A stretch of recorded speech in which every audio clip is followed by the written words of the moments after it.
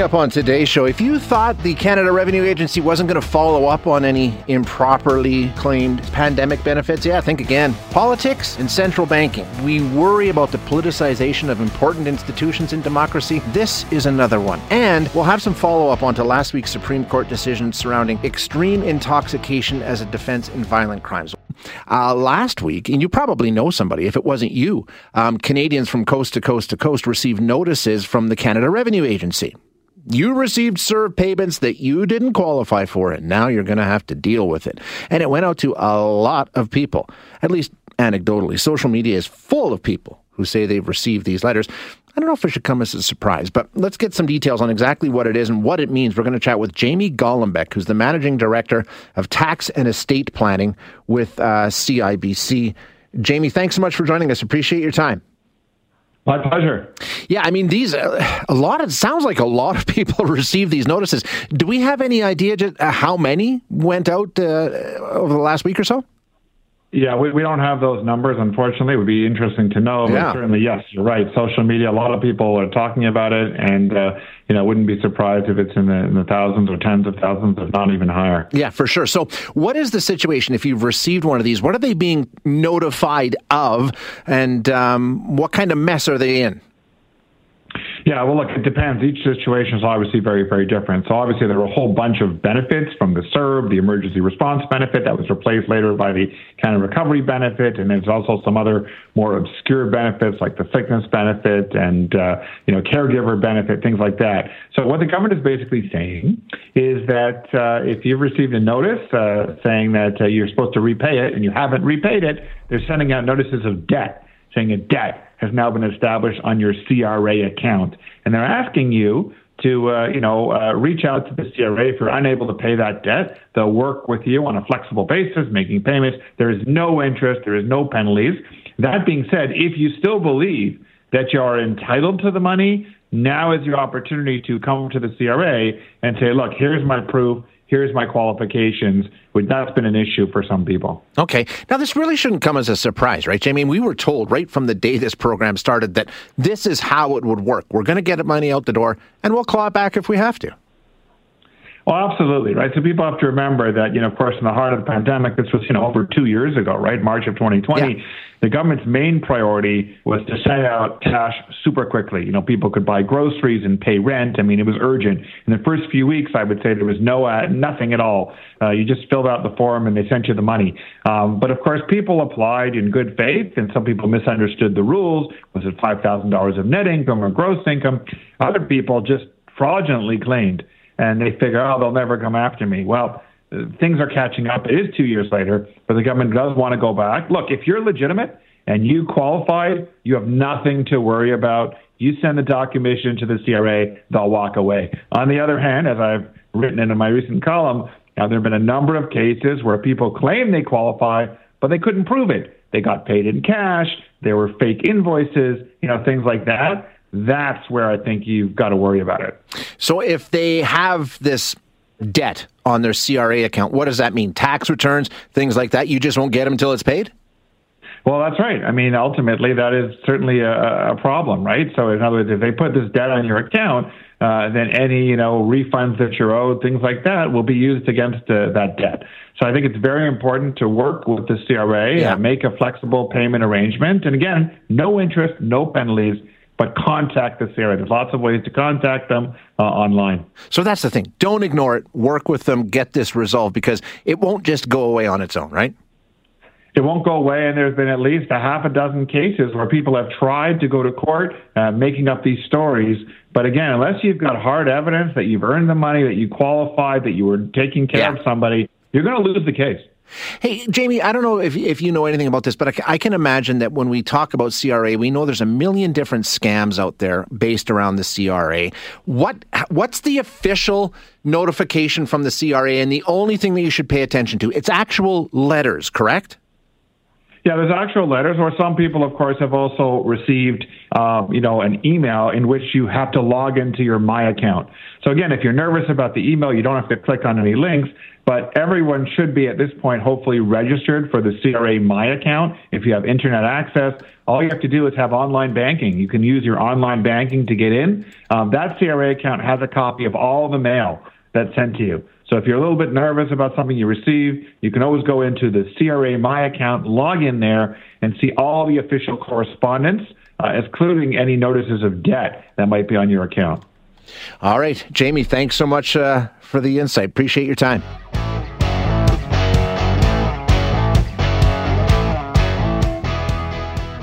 Last week, during the CPC leadership debate in Edmonton, May 11th, Pierre Poilievre was talking about economic policy. He was talking about inflation and interest rates and all the rest. How long will it take him to reduce interest rates? Poilievre said, well, that depends on how high inflation is when he comes to power. But he didn't stop there. He went on to say that those that he feels are responsible for high inflation should be held accountable. The Bank of Canada governor has allowed himself to become the ATM machine of this government. And so I would replace him with a new governor who would reinstate our low inflation mandate, protect the purchasing power of our dollar, and honor the working people who earn those dollars. Quite a declaration. You can hear the applause from the crowd. They were very much pro-Poilievre. It's a declaration that got a lot of reaction, notably from Jean Charest, who called it a reckless misrepresentation of a valuable institution. Leslyn Lewis, another Conservative leadership candidate, said she was concerned about Poilievre's vow to fire Macklem and believes that politicians shouldn't meddle in the Bank of Canada or undermine faith in the nation's financial system. Prime Minister said much the same thing. A lot of people coming out to say, whoa, this kind of talk is not a good thing to have. Why? Why not? They are responsible for controlling inflation. Inflation's running away. So shouldn't they be held accountable? More complicated than that. So let's get into some of the nuance around this with Chris Ragan, who's an associate professor and founding director of McGill University's Max Bell School of Public Policy. Chris, thanks so much for joining us. I appreciate your time today. Well, my pleasure. Thanks for having me. It's nice to speak to my hometown. There you go. All right. So let's start with just the basis of the statement and what Poilievre was saying. The Bank of Canada has become Trudeau's ATM, and that is why we have runaway inflation. True or false? I would say that's mostly false. Okay. I mean, we know that an increased money into the supply does cause inflation. So why is it different in this case? Well, so there's a lot of complexity in this. So I think inflation today is actually got several causes, some of which have nothing to do with what the Bank of Canada has been doing. I mean, nothing the Bank of Canada can do can fix supply chains that have been disruptive that are driving up prices. Nothing the Bank of Canada can do can address the prices of commodities that have been driven up in the last 2.5 months due to war in the Ukraine. Part of what's going on in the economy, it does kind of lie at the Bank of Canada's doorstep, but a bunch of it doesn't. So we could have the discussion about the multiple causes. In terms of the creation of money, Mr. Poilievre is right that the Bank of Canada has created a whole bunch of money in the last 2 years, basically. About $400 billion is the number he used, and that's about right. But that money, you have to look into the details of kind of what kind of money that is and where it is. And most of that is, in fact, sitting in deposits of the commercial banks at the Bank of Canada. It's not money that's actually in your pocket fueling demand for goods and services. It's money that's actually keeping the commercial banking system extremely liquid. And the reason why the Bank of Canada now wants to embark on what they're calling quantitative tightening is to actually pull that money back out of the system, out of those commercial bank accounts, before it starts to fuel inflation. So I would, in fact, argue that most of the inflation that we are seeing now, maybe even all of the inflation that we're seeing now, isn't coming about from that creation of money. But that forces you to get into a kind of a nuanced discussion about what money is and where it is and what it's doing. That's the thing, Chris. It's very nuanced. There's a lot of different things at play here. Poilievre knows that. But the statement, I'm going to fire this guy who's in charge of the central bank, boy, it went over well. You heard the crowd. There's a lot of people that love it. I heard I was listening to that debate. I heard the cheers. I agree. Look, I think there's actually two issues here. One is whether the criticism of the bank is legitimate on the grounds of, what is causing inflation.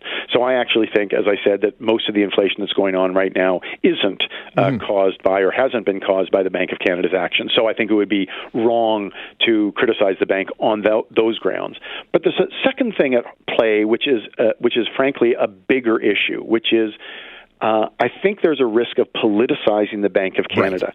Right. What I said in my article in The Line last week was that there's a reason why we have operationally independent central banks. It's not just Canada. It's many, many advanced countries have, over the last 40 years, basically, moved to a world where their central banks are operationally independent. They're still owned by the government. They're still accountable to Parliament and accountable to the government and to the people, but they're operationally independent. And the reason they are is because when they weren't, during the 1950s and 60s, when they weren't operationally independent, what we realized was that politicians got into the game. They put pressure on their central banks to goose the economy before an election. This often happened, and the result was that inflation ratcheted up and ratcheted up and ratcheted up. And soon we got to the point where we realized that countries that had operationally more independent central banks were countries with lower inflation.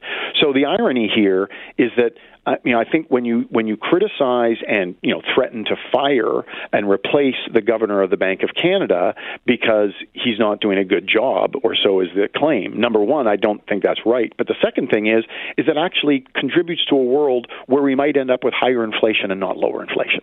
So if you really want low inflation, I think what you do is you trust the central bank to do their job, and they are accountable. They absolutely are accountable. But we are going through shockingly unusual times with COVID over the past 2 years, and then with the Ukraine war on top of this. This is very unusual times, and a bunch of that inflation just isn't coming from the central bank. Right.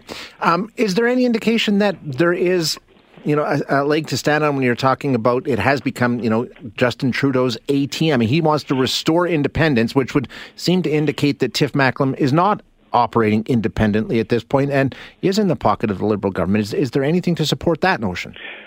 Well, look, I actually think that's an interesting debating point. Now, I have no evidence. I have seen no evidence that the Bank of Canada has lost its independence. If you listen to what Tiff Macklem says, he will, or Steve Poloz before him, they will both say that the reason why they massively expanded the Bank of Canada's balance sheet by buying government bonds was to keep interest rates low. Now, you could have a debate about whether that was necessary. In fact, I think we probably should have more of a debate in this country about whether that was necessary, because interest rates at the beginning of this process in early 2020 were very low already. Mm-hmm. So if the government borrowing would have had the effect of pushing up interest rates by 100 or 150 basis points, that probably wouldn't have been, a big problem. But anyways, we can have the debate about whether they should or should not have done it.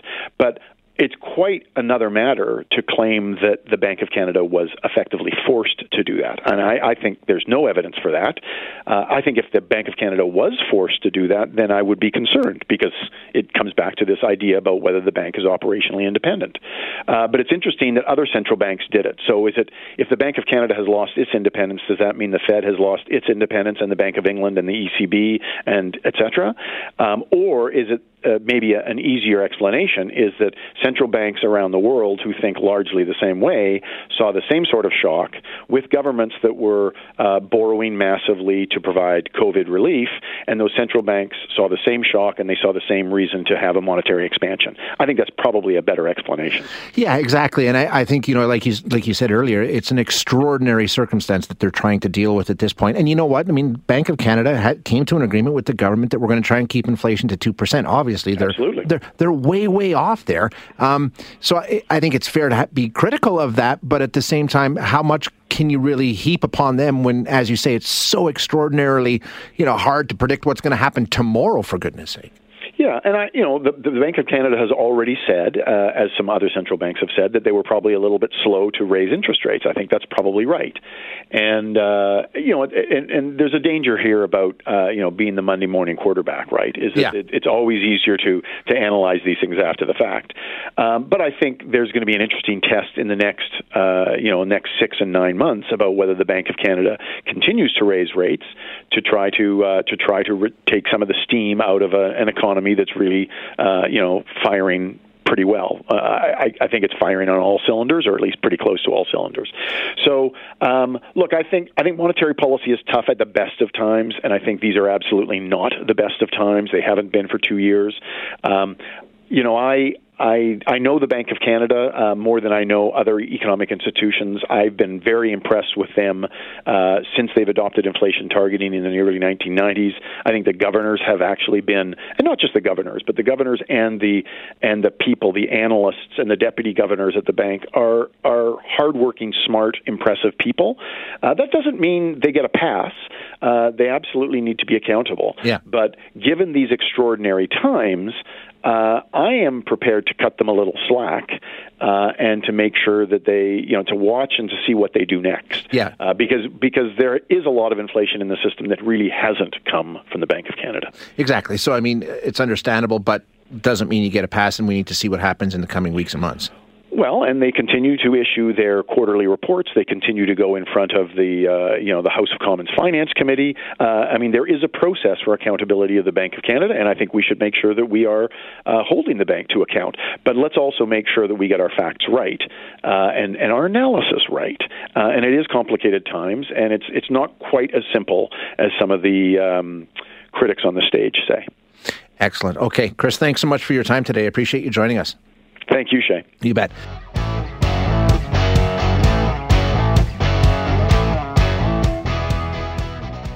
It was a discussion that came up on Friday morning as we were doing the show, and the announcement came down from the Supreme Court of Canada, ruling that using or a law against, I guess is the more accurate way to put it, the law that said you could not use extreme intoxication as a defense for violent acts that you are accused of, had a lot of you concerned and a lot of you troubled by the fact that now this seems to open the door to people saying, I was just really, really drunk, I was really, really high, and using that as a defense to excuse violent behavior. And that's basically what it does open the door to. But as with all of these legal decisions, of course, there's lots of nuance and there's lots of different avenues to take a look at. And, the decision did come with recommendations to the government as how to deal with this in a way that would be constitutional. So let's get into a full discussion about what this decision means, why they made the decision that they made. We're going to chat with U of C law professor Lisa Silver now. Lisa, thank you so much for joining us. I appreciate your time today. You're very welcome. It's a pleasure to be here. It's an interesting decision. And as I say, when we talked about it on Friday, a lot of the listeners were really, really like, what? How can that possibly be? First of all, the decision itself, what they were asked to determine was whether or not it was constitutional to deny people that defense, correct? Well, it's a little bit, as you said, it's a little bit nuanced, more nuanced than that. It was a specific section in the criminal code that was found to be unconstitutional, and it was placed into the code in the mid-1990s after there was a Supreme Court of Canada decision on the issue. And the issue is also a little bit more complicated as well, Shay, so I'm happy to get into that for your listeners. Yeah, let's do that, exactly, because you're right. I mean, the decision that was made, and of course, they're supposed to just be looking at the law and the Constitution and how the two work together. So walk us through the decision they made and why they decided what they decided. Sure. So I'm actually going to go back to the English common law because that is where this all starts.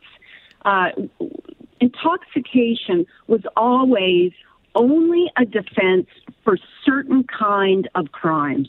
And those kind of crimes were deemed to be crimes that required either an ulterior motive or a higher level of thinking. And so, for example, advanced or extreme intoxication was always a defense for murder. And you could always raise that because you couldn't have the fault element of a crime. And a crime requires, it's constitutionally and also common law required, that the Crown prove beyond a reasonable doubt that the person has this criminal intention. Right. Because in our criminal law, we want to make people responsible and penalize them for those wrong choices that they make.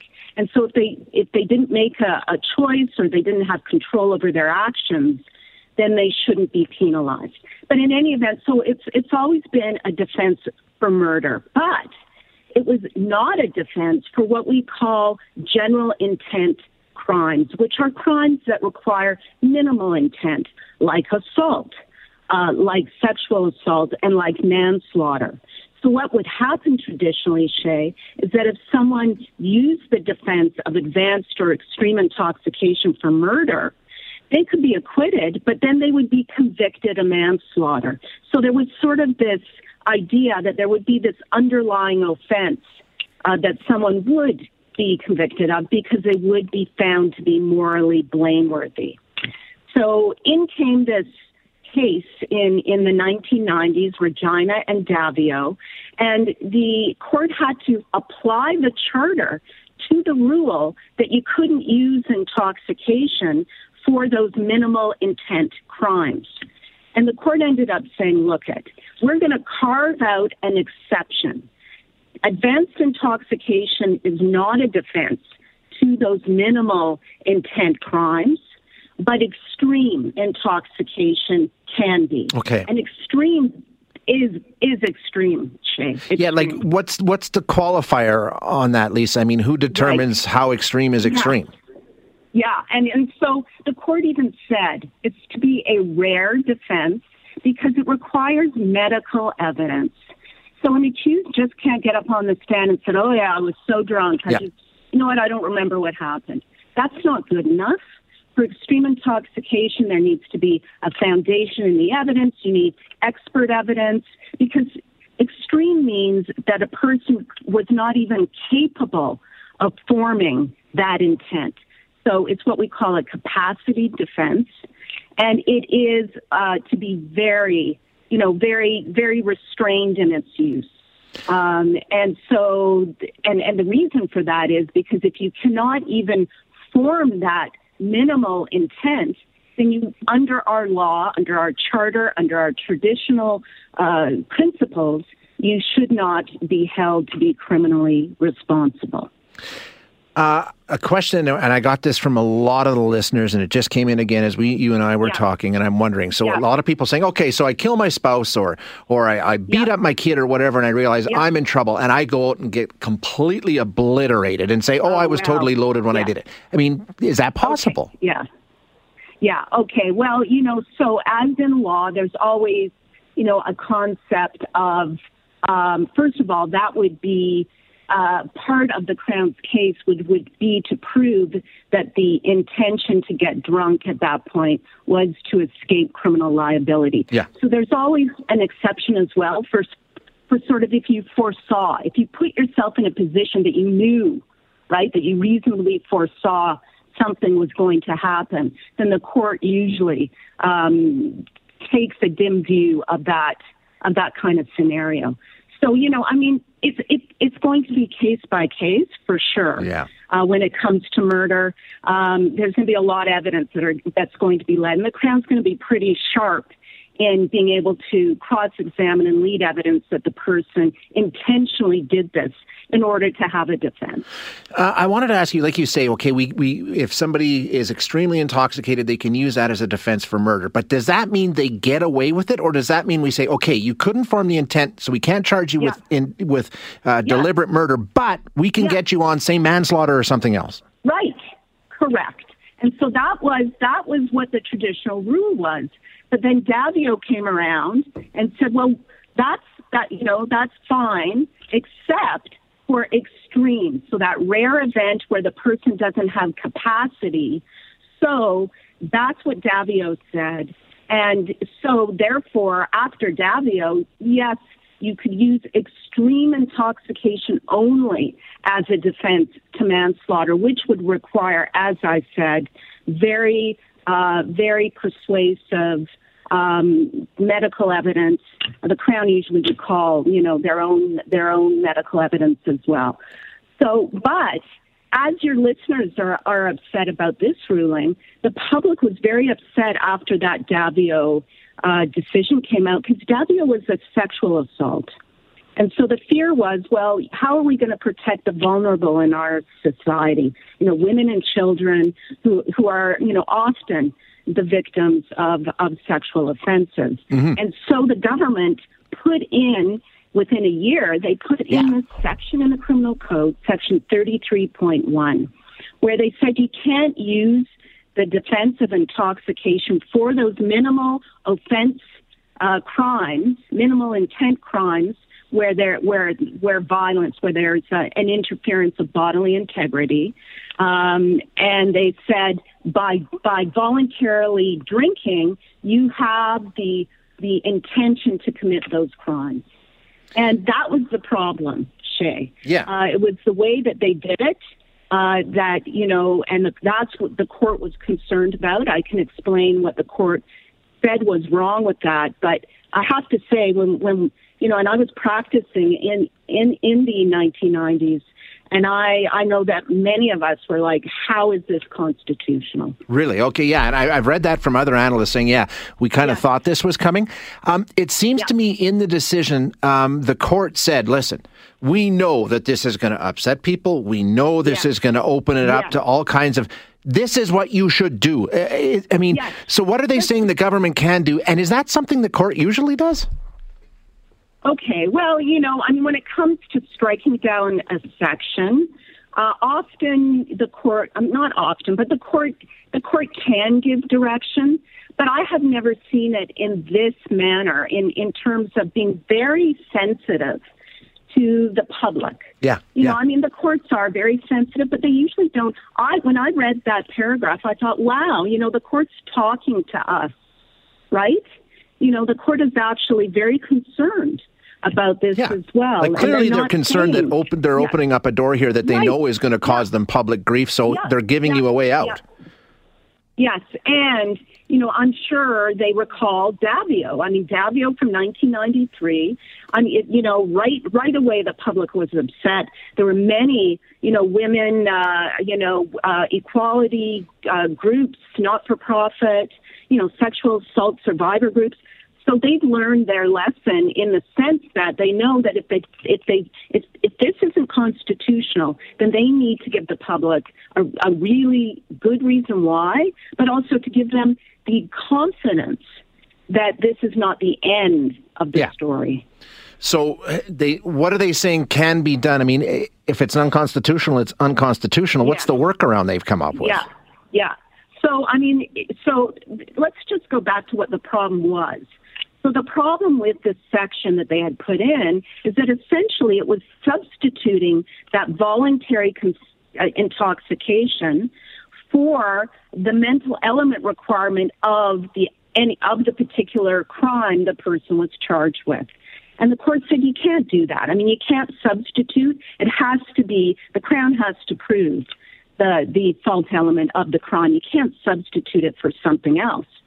So what the court mentioned, and this is actually something that I feel is certainly the way forward, is that instead of focusing on the crime itself, Parliament can create an offense of voluntary intoxication while committing a criminal offense. And then, therefore, front and center is that intoxication. The crime is all about that intoxication. Whatever fault element will be required, it'll be that. So that, I believe, will be much more constitutionally favorable, I would suggest, than what they tried to do.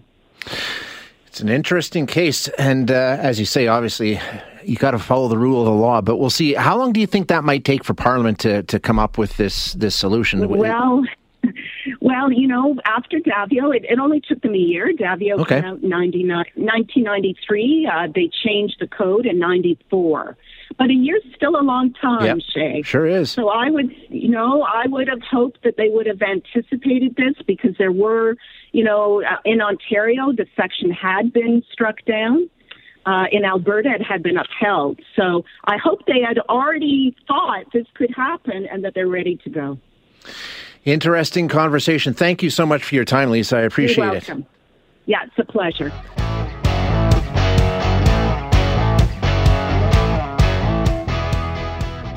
I'm just tuning in. We're talking more about the Supreme Court decision from last week saying that extreme intoxication is a valid defense in some violent crimes.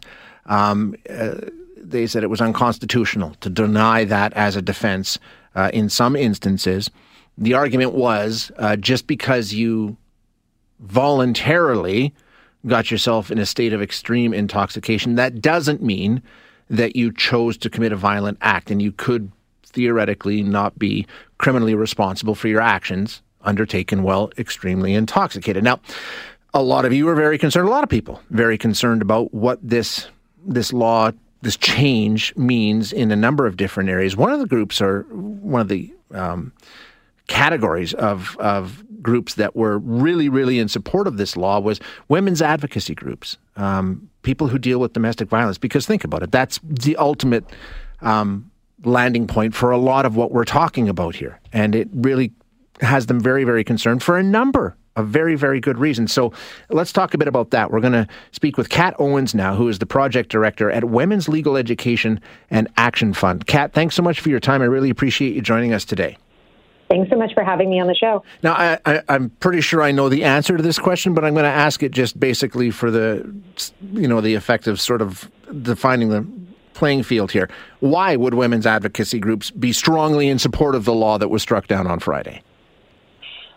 So I would say that our advocacy group is less concerned with the law itself and more concerned with the potential impact of the decision. I think it's important to clarify what extreme intoxication is, and that's essentially akin to the conduct of a person, say, who has a seizure or who has a heart attack, who has no control over their actions. If we're talking about someone who's very drunk or very high and maybe they're blacking out, they don't have memory, that's not going to reach that same level. So I think that is the category, that automatism category that the decision dealt with. What we really need to make sure is that everyone who's involved in the justice system understands that and applies the law correctly. Yeah, because, I think a lot of the assumption is, oh my goodness, now anybody can just say, oh, I was really, really drunk and get away with it. That's not what we're talking about right here. This is extreme cases. Yes, exactly. And I think that the concern is completely valid because we see with survivors of sexual and gender-based violence that the law fails them constantly. And so I think the concern that, this is going to be a situation where someone can just get drunk and then get off scot-free and have no accountability, I get where that concern comes from. And that's why it's so important that we communicate what this decision means and that we ensure that police, prosecutors, defense lawyers, judges all apply it correctly. And I know there was a lot of concern, and I think this goes to the same thing, trying to make sure everybody understands exactly what this decision means. Because a lot of people were saying, if you're a victim of domestic violence, sexual violence, whatever the case may be, you've already got the should I report this or not debate that goes on in so many cases. And we know in a lot of cases it's not reported. Now, if there's another, well, he was drunk, he's just going to get off anyway. What's the point? I'm not even going to do it. Are you concerned about that?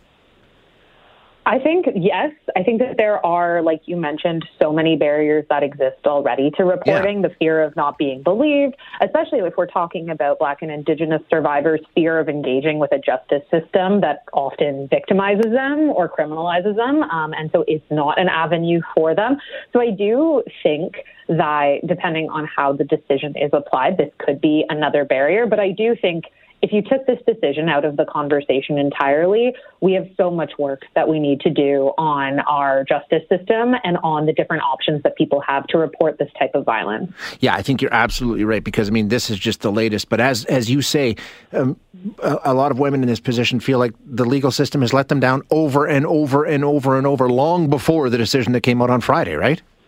Yes, absolutely. And we see that at all stages of the process. We see that in when women and survivors choose to report to police, if they do. We see that in how trials go. We see that in mistakes that are made, by rape myths and stereotypes that are used. It is a system that just is not working for survivors.